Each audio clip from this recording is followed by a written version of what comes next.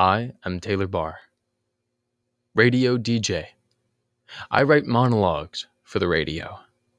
5 monologues a day, 5 days a week. Here I am chronicling them. I hope you enjoy.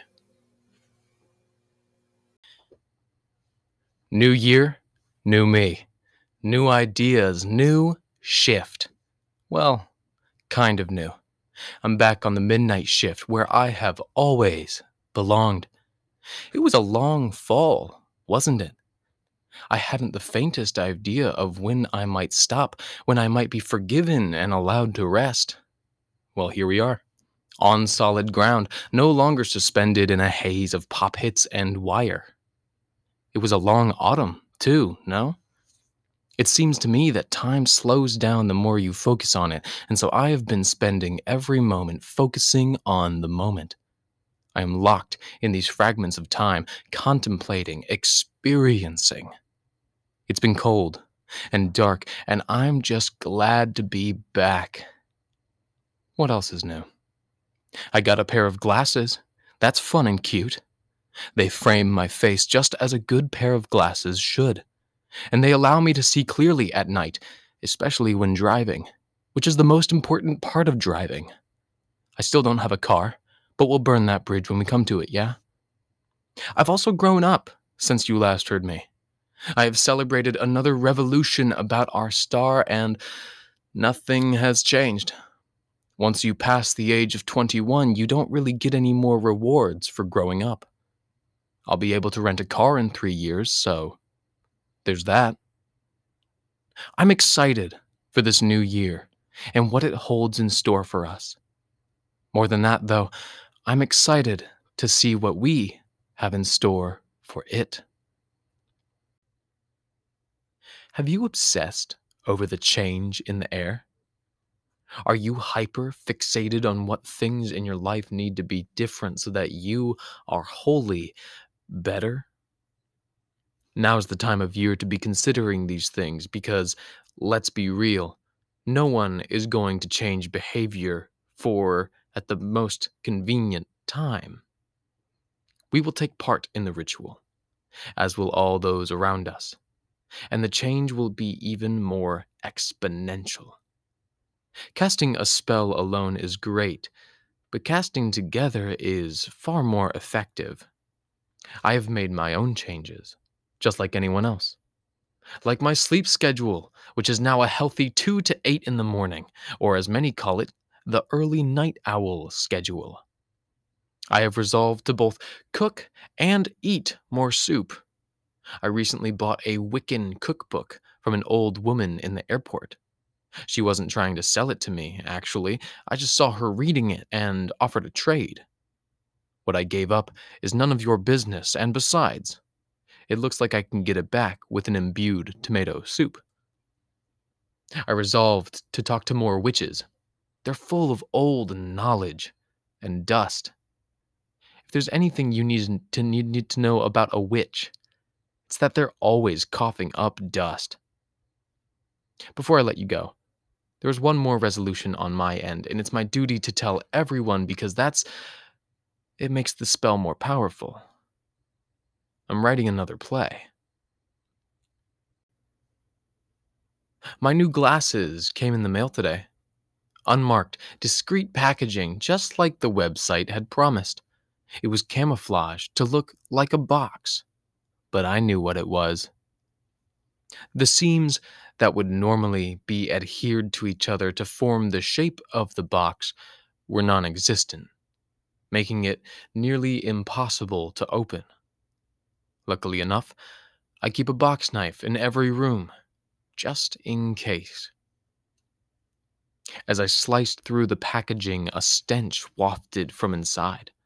It hit my nose like a professional boxer as other senses received the same treatment. My mistake. I forgot to defuse the safety flashbang. I chuckled to myself as my nervous system frantically attempted to rectify the sudden change in everything. By the time I could see, hear, smell again, the rest of the box had burned up and settled as a nice layer of ash on my living room floor. Resting gently in the center of it were my glasses. 63 millimeter spacing, round tortoise shell rims, and glass as clear as the air after a heavy rain. And then I tried them on. Folks, I have been living with a hand tied behind my back. Did everyone else know that lights aren't supposed to streak in your vision? Or that the stars aren't meant to blink? Or that those shadowed figures were never really there? Well, it's news to me. Could you do something for me? I know you're busy, but it's important.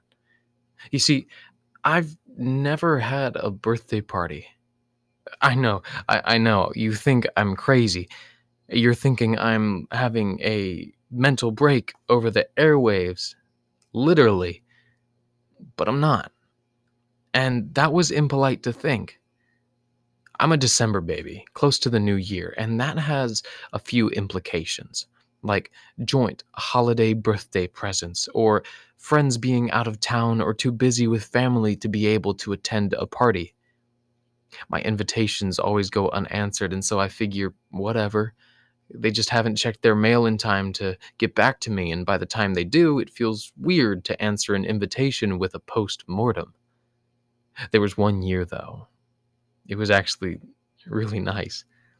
It was a good 28 Fahrenheit outside, and I was walking to a local stone monument, wrapped up in a hand knit sweater and my unidentified leather jacket. A winter wind caught my face and split my lip a little, but I didn't mind.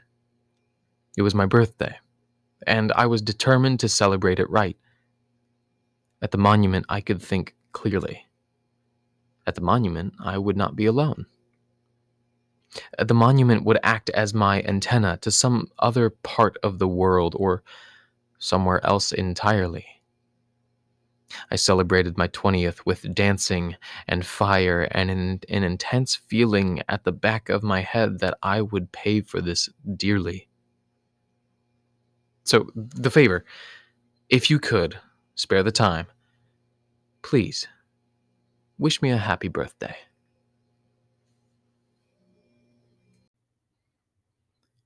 Most plants right now are dormant. The cold could freeze the water inside their cells, causing irreparable damage, and so plants do not flourish. They're taking this opportunity to build root systems and consume the sap and other energy sources they have created for themselves. They're lying in wait for that first taste of spring, where they will take the energy and material from the sun, soil, and sky. Before they can most effectively do that, though, the plants should be manipulated. Those long, woody limbs on your herbs, those are called hardened branches, and they're sturdy, yes, but they're not always the best at transporting those nutrients. Cut off those most hardened portions, which take more energy than they produce. Pick your potted plants out and shear off those clumps of roots. They're getting cramped up inside of that environment, and it's your duty as plant caretaker to take care of that. Replace their soil with something more nitrogen and phosphorus rich. Make a compost. Add some worms. Plants are easy to keep alive, difficult to flourish. Maybe you should take note from the plants. Cut off the parts of you that are taking more energy than they give. Uproot yourself where those roots are no longer surrounded by nutrients and place yourself in solid dirt. Make sure you're in a spot with lots of light and rain and surrounded by plants that produce the chemical components you rely on. Live in symbiosis with your environment. And maybe, just maybe, allow yourself to be taken care of.